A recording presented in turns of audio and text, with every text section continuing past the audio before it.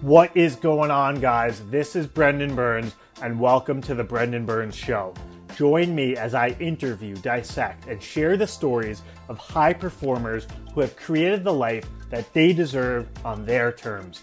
I sit down with speakers, professional athletes, and successful entrepreneurs from all over the world who have chosen to live a life of fulfillment and joy over status and money.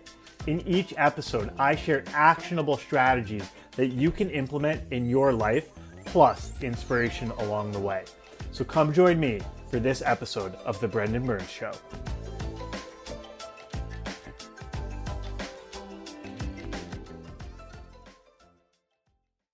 Ladies and gentlemen, welcome to another episode of The Brendan Burns Show. Joining us today is Dave Meltzer, who is currently the CEO of Sports One Marketing, one of the world's leading sports and entertainment marketing agencies, which he co-founded with Hall of Fame quarterback Warren Moon. Prior to S1M, he was CEO of the world's first smartphone, the PCE phone, and later became CEO of the world's most notable sports agency, Lee Steinberg Sports and Entertainment. I met Lee at the Super Bowl this year, as a side note. Dave is an award-winning humanitarian and international keynote speaker, best-selling author, chairman of the Unstoppable Foundation, and is profiled by national publications such as Entrepreneur, Forbes, ESPN, Bloomberg, CNBC, Yahoo, SB Nation, and Variety. Dave, welcome to the show. Yeah, thanks for having me. So excited to do this. I want to start off with a bigger question, which is, as someone who has had so much success in sports, entrepreneurship, tech, all of these different areas, what is your why that motivates you to do what you do? I'm glad that you asked that because I think too much impetus is put on the why, right? And I think my why is the same as everybody else's. And I think what people confuse with their why is understanding how clean their connection to that which inspires them is. So my why is to help people, right? My why is simply, I choose whether it be the Junior Achievement University that I'm the chancellor of, or whether it's Unstoppable Foundation, whether it's my wife, my children, my community, whether it's my mission to impact 1 billion people on earth to be happy. If you go around 100% of the people on earth, their why is to help somebody or something. And what we really need to know is, what is our purpose? And now purpose is not what we do. Right? That's another confusion that people have, is they think their purpose is what they do. So they'll confuse and tell me, oh, I just don't know my purpose. And I'm like, well, what do you mean? You know, and they'll say, well, you know, I don't know what, you know, should I be a lawyer, a doctor? Should I be a sports agent? I'm like, whoa, that's nothing to do with your purpose. That's a job. That's an activity that you get paid for. You know, I don't believe in work. So moreover, I think if people can get clear on what and how, they'll really be able to find their purpose. They'll also be able to take advantage of the why, which is always for everyone to help somebody. And in order to help other people, we have to receive. And so all of these different constructs that I have clarified in my mind, I try to articulate so that I can create a pragmatic way for people to understand how best to get what they want and their why. So purpose is the what and the how more than the why. I love that. Now, You mentioned your family, and when I was reading your bio, we talked a lot about the business success you've had. Tell me what it's like and how you've been able to balance business success with family success in a world where you start the business, you get to 6 figures, now I want to get to 7, you got all the books to read, but then you got a girlfriend or a spouse and managing the two. Yeah. So, you know, the way I've learned these lessons, and I haven't always been successful at having, you know, great personal relationships while I made millions of dollars. In fact, for the first 3 years, I neglected those, I think consciously understanding 4 values is the most important thing. Number 1, what are your personal values? What are your experiential values? What are your receiving values? And what are your giving values? Also note that most people spend 99% of their time on their financial values. And yet, if you ask them if you were going to bankrupt any one of those values, 99% of those people would bankrupt their financial values before they would bankrupt their character, integrity, their experiences and knowledge that they've gained from it, or their legacy of what they've done for other people. It's really a counterintuitive thing to think how people have really misguided themselves by their values. I'm a personal believer in that we change our values every day. We prioritize those values. They never should be balanced 25%, 25%, 25%, 25%. At the end of our journey, it would be nice if it equated up into those type of balance. But I think at a young age, we need to sacrifice a lot of our receiving values as far as monetarily goes. We have to actually, because of that, the giving side of what we do is diminished because we can't give what we don't have. I think the experiential side and the personal values are key when we're young. And that's what I really focused in on. Those personal values and experiential values allowed me to attract and start receiving, which then shifted my values. When I started receiving, I started to shift my values to receiving because I started being able to give for that. And all the lessons that I learned through, those 26 years that I've been receiving at a high level. But most importantly, it occurred because of one reason. People ask me all the time, how the heck do you make $1 million 9 months out of law school? And I'll say, because I looked at my personal values and experiential values, and I used math to beat people. And when I say beat people, to achieve a goal, I reverse engineered the law school that I went to because I wanted to be rich. I wanted to buy my mom a house and a car. Right? That was my why, to help my mom. Really simple. And my why consistently is to help somebody or something. But 9 months there, I said, okay, I'm going to go to Tulane Law School because it's the top of maritime law school. I'm going to reverse engineer that because oil and gas litigators make the most money out of law school. And I literally went there. Then I made a decision to go into the internet because I had 2 job offers, one to be an oil and gas litigator for 6 figures. And then I got a job that was $250,000 at plan selling legal research online, even though my mom told me that the internet was a fad.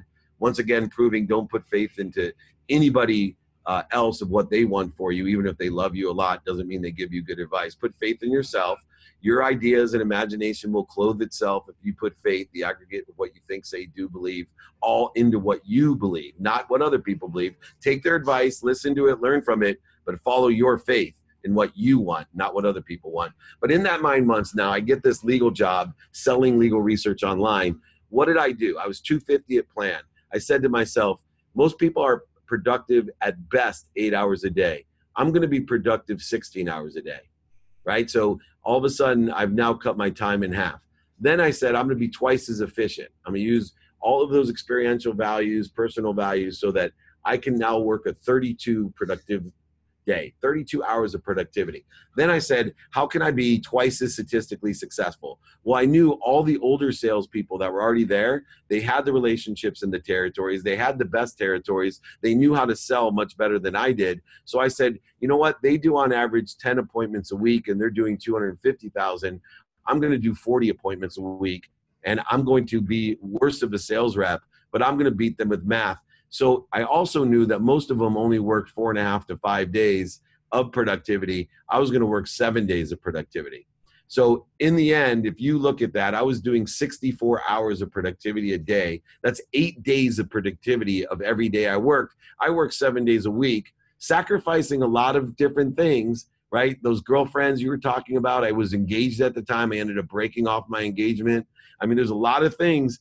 I'm talking real stuff you got to sacrifice, but I was working 56 days a week. So in essence, when I was a millionaire 9 months out of law school, I had worked what was equivalent to 10 years. Now, the funniest thing is I got every award, every accolade, I was 25 years old and all the money, but I would laugh in the back of my head saying, I really only make $100,000 a year, right? I just worked 10 years.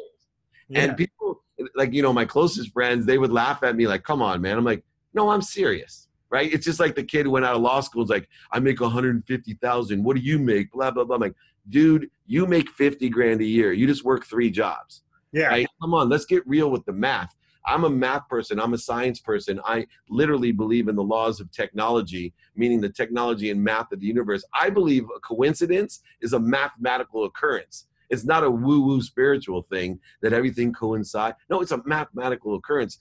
Look it up, right? When 2 angles coincide, it creates something. So that's kind of the premise in which I use math and my values to manifest or shop for what I want.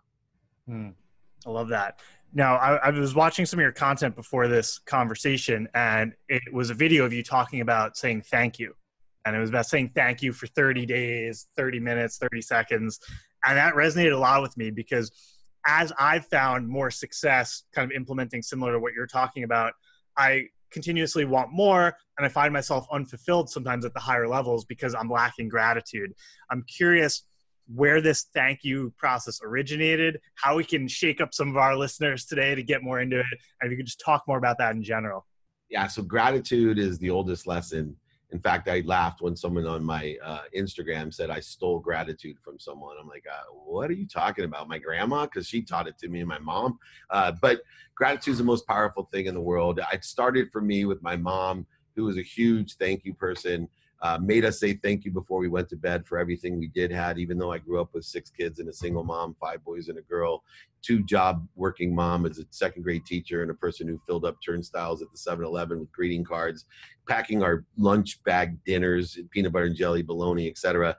I was thankful because every night she told and made us say thank you for what we did have, not what we didn't have. In other words, she was making us put faith in what we had, not what we didn't have. And then more importantly, even more remarkably, if we would come home, wake up in the morning with a bad attitude, she'd actually make us go back to our room, think about what we're thankful for, and come back downstairs in a different perspective, a different mindset.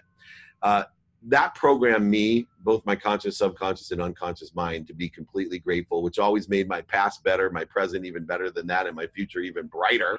And the funniest thing is, people ask me, how the hell did you lose $100 million in your 30s? Because I lost my gratitude, right? I literally lost my gratitude, which then helped me lose my forgiveness, that then helped me lose my accountability. Then it corroded and interfered with the connection that I have to the most powerful source of energy and light that exists.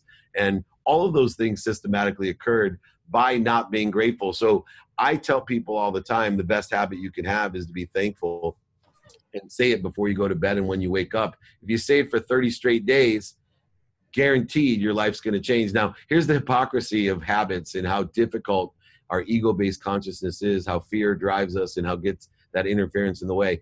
Even when I was on stage telling people, you got to say thank you, say it 30 straight days before you go to bed and when you wake up, I myself took 9 months to be able to do it for 30 straight days, morning and night. I always miss one of them. I literally missed one of them. And I started realizing I got to teach people how to understand that life is about 2 simple things. One, you wake up in the pragmatic world of 24 hours and you have one action to take. So that better be the best action that you can take, because everything else after that action is a reaction. And so I needed to teach people to have 2 mindsets. First mindset is the mindset of gratitude. So when you wake up, you better be grateful, find that centerpiece, joy, happiness, clear the connection, get rid of the interference and corrosion to that connection, find a higher frequency for yourself. And then life's simple. You know that as you react to what happens, whenever you're in ego-based consciousness, which is a need to be right, offended, separate, void, shortages, a need to be inferior, superior, angry, anxious, guilty, all these different things, resentful, all of these different feelings, don't move. But one reaction is go back to center, right? How do you get back to center? Thank you is the vehicle that drives you back to the course in which you're in the direct trajectory to the truth. Gratitude is your vehicle to get back to center. People always tell me, how do you meditate? Do this. Look, I am a quantum healer. I'm a theta meditator. These are advanced things that I studied in India. Not everybody can afford or have the time or even believe to do. But I tell you this, everybody can believe in gratitude, and gratitude is the Ferrari of getting to center. Gratitude is the Ferrari of getting to center at Dave Meltzer. Also, lose your gratitude, lose your money. I like that. And I want to get that. I'm living proof of that. I'd say lose your gratitude, lose your mind, lose your mind, lose your money. That's exactly what I would say more. How about this one? We're creating good memes here. Lose your gratitude, lose your mindset, lose your mindset, lose your money. Lose your money. Exactly. So jump on the Ferrari to gratitude. Gratitude is the Ferrari to take you to center. Guys, this is Dave Meltzer dropping bombs on here. We're going to be turning these into memes. This is that good. Dave, talk to us about fear. and how you've been able to overcome that. I feel an innate strength that has allowed you to plow through fear. And I want to hear how you help other people plow through theirs. Yeah, so let's not plow through fear, let's not overcome fear. Let me explain and understand fear and create a higher energy in fear. So let's define fear. What most people worry about is plowing through, overcoming. They think fear motivates them, right? I work with a lot of professional athletes, Olympians, and they'll tell me all the time, fear motivates me, Dave. I said, no, it doesn't. Fear cannot motivate you because it is the corrosion. It is the interference to that which motivates and inspires you. It's a depreciator. Now, why you're being fooled by that, why you think fear motivates you, inspires you, is because it hyper focuses you, right? Fear actually hyper focuses you. I got coughers in the back, man. I apologize. So no worries. Fear actually motivates you. Fear actually motivates you, inspires. So what I do now is fear focuses you. So what do? I create a substitute for fear because I want to substitute for focus. So what is it? The substitute for focus is really simple. It's actually being a student of your calendar and doing things now. What does that mean? What we pay attention to is what we start focusing in on. What we start focusing in on gives us the power to shop. The power to shop determines how happy we are. And that is in two contexts: is the currency of money, right? The energy, the object that we put into a flow. Amazon's my best example. You can have the green card, you can only buy so much. The platinum card, you can buy even more. The black card, there's more than enough of everything for everyone in Amazon. That's a currency. American Express. Yeah, exactly. Yeah. They're not a sponsor yet, but maybe they'll start following me. Anyway, but even more importantly, faith, right? I believe that I, at times, had a green card of faith. And I use fear as the green card of faith to focus in on what I wanted. And then that would shop for what I wanted. And if I shop for what good things there were, it made me happy. If I shop for bad things, it made me unhappy. Now, platinum card, I had just enough for me, right? Over $100 million. I was living the platinum card of faith. But yet fear was still motivating me to focus me. I was very focused by fear. Now I live in a black card of faith, right? I live in a universe of more than enough for everyone, and I'm back to black card status on Amazon as well. So I can buy, but I'm shopping for the right things. I'm shopping for books for the Junior Achievement University. I'm shopping for community centers, for Unstoppable Foundation, right? I'm shopping for the best things for my children and my wife, all these things that enhance their lives in a very fulfilling, purposeful way and profitable way. So what we need to do is understand fear just focuses us. And if we can use a substitute, a student of our calendar, so every day through a lens of productivity and accessibility, productivity meaning providing value to others, accessibility means to be accessible to others, to give to others, as well as accessing what I want rapidly and accurately. So I look at and study my calendar every day, what I do in person, on the phone, via email and social media, with a lens of productivity and accessibility, giving value, taking value, accessing what I want. And now, I'm far beyond that 8 days of productivity in a day. I'm far beyond 56 days of productivity. I have rules, as you know from this interview. I have a 5-20 rule. Bob Proctor taught me, if I'm on a phone call for business, my purpose is to be profitable, I'm just visiting after 5 minutes. If I'm on an interview and the purpose is to inspire, I'm just visiting after 20 minutes. We can get through all of this very quickly to impact life. Remember, all the lessons people learned here, they're going to have to remember in some way or another. They're going to have to watch this thing again and again. So we don't want to go on more than 20 minutes. 3 hours, it would be impossible. It would be a waste of our time. So I use all of these rules. And then the last rule was do it now as a substitute for fear to focus.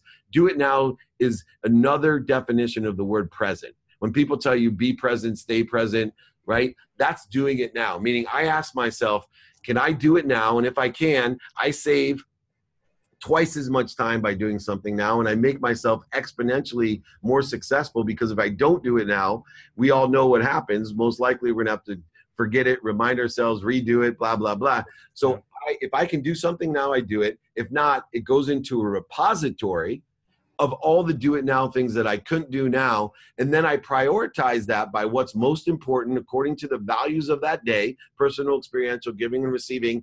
And I always look for the fear factor of what's urgent and not important. Because if something's urgent and not important in my do it now folder, what I do is I delegate it. I give it to somebody else to do, and I focus in on knocking important things off every day, which makes me more productive, more accessible. It keeps me out of the realm of fear consciousness, the need to be right, offended, separate, inferior, superior, offend, all these fearful things that just attract more of that. In other words, my focus and faith is in what I want to be productive and accessible, what I want, and it also assists me in figuring out how to get it rapidly and accurately.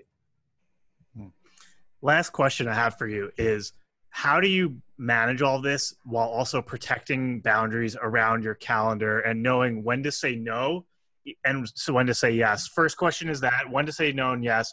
And then also, how do you exit yourself from non-productive or non-worthwhile calls if you're already on them? Yeah. So, first question, you literally, you're made by the people that you say no to, but you don't have to say no. You just say how. So I used to call this the paperclip theory, is that if somebody asked me something that I could not do for various reasons, impacts, or capabilities that they may have, I ask them for something back. 99% of the people will never get me that back. So if somebody wants my help and I just can't help them on their business, I'll ask them for a business plan, right? And 99% of the people will never send me a business plan. The ones that do, now I value more. It takes more importance, so I'll look through the business plan and work for that. I also delegate things. So I say, look, I can't help you, but this person can. But you're made by the people that you say no to. It's still just a matter of, can I do it now? And if I can't, once again, figuring out the importance, but also delegating those things that are not important and just urgent.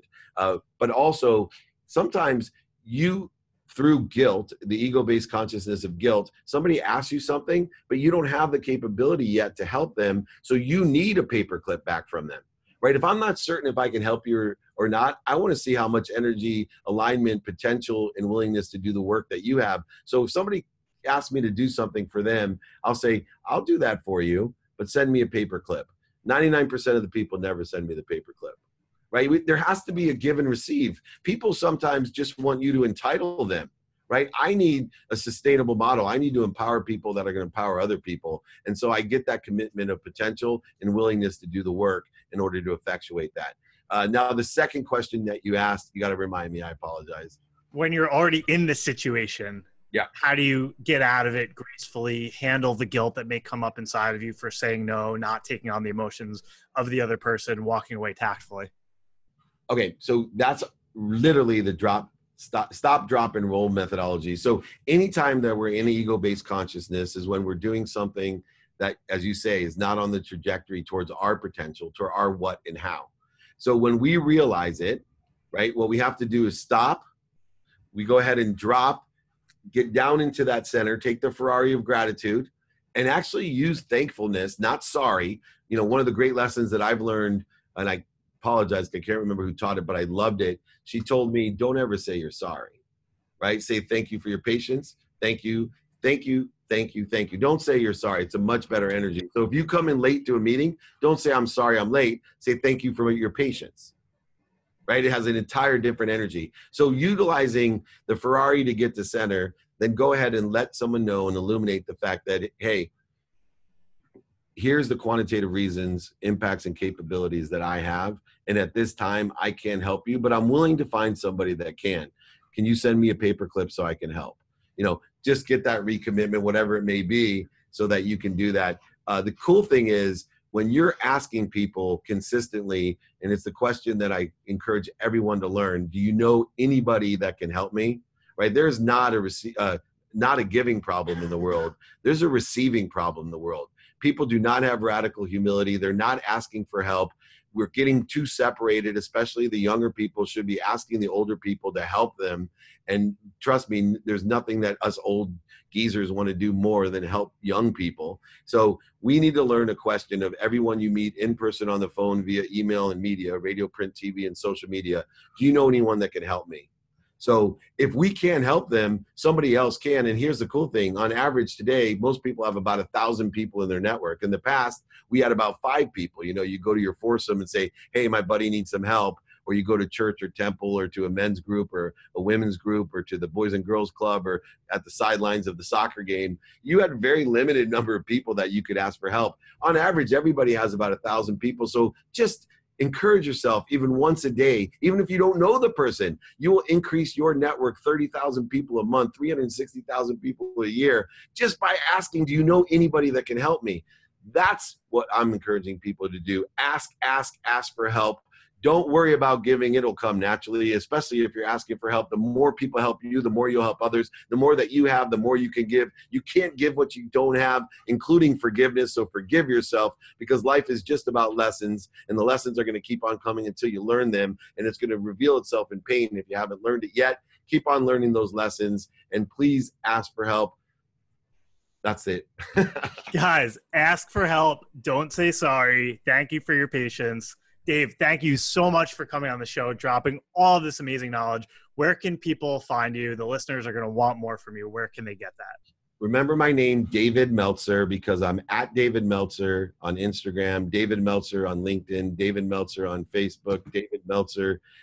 Google, David is the word, not Dave. Unfortunately, Dave was taken by a good friend of mine, a wrestling guy. I'm not the wrestling guy. I'm the inspirational, hopefully, friend of yours. So just David Meltzer, whatever platform you're on, please find me. I'd love to be of service. I'd love to help anyone that needs it. And thank you so much for the time to help me impact others to be happy. Dave, thanks again for coming on the show. Guys, I hope you enjoyed this episode of The Brendan Burns Show.